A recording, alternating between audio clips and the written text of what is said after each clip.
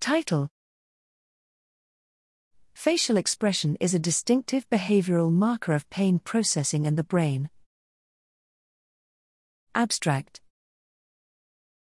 Pain is a private experience observable through various verbal and non-verbal behavioral manifestations.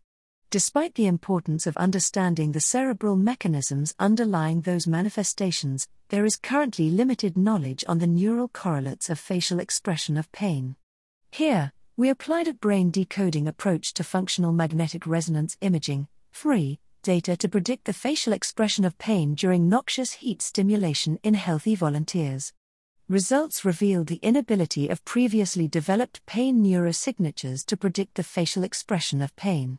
We thus propose a facial expression of pain signature, FEPS, conveying distinctive information about the brain response to nociceptive stimulations with minimal overlap with other pain-relevant brain signatures. The FEPS provides a better characterization of the distributed cerebral representations of nonverbal pain communication. This underscores the complexity of pain phenomenology by reinforcing the view that neurosignatures conceived as biomarkers must be interpreted in relation to the specific pain manifestation predicted.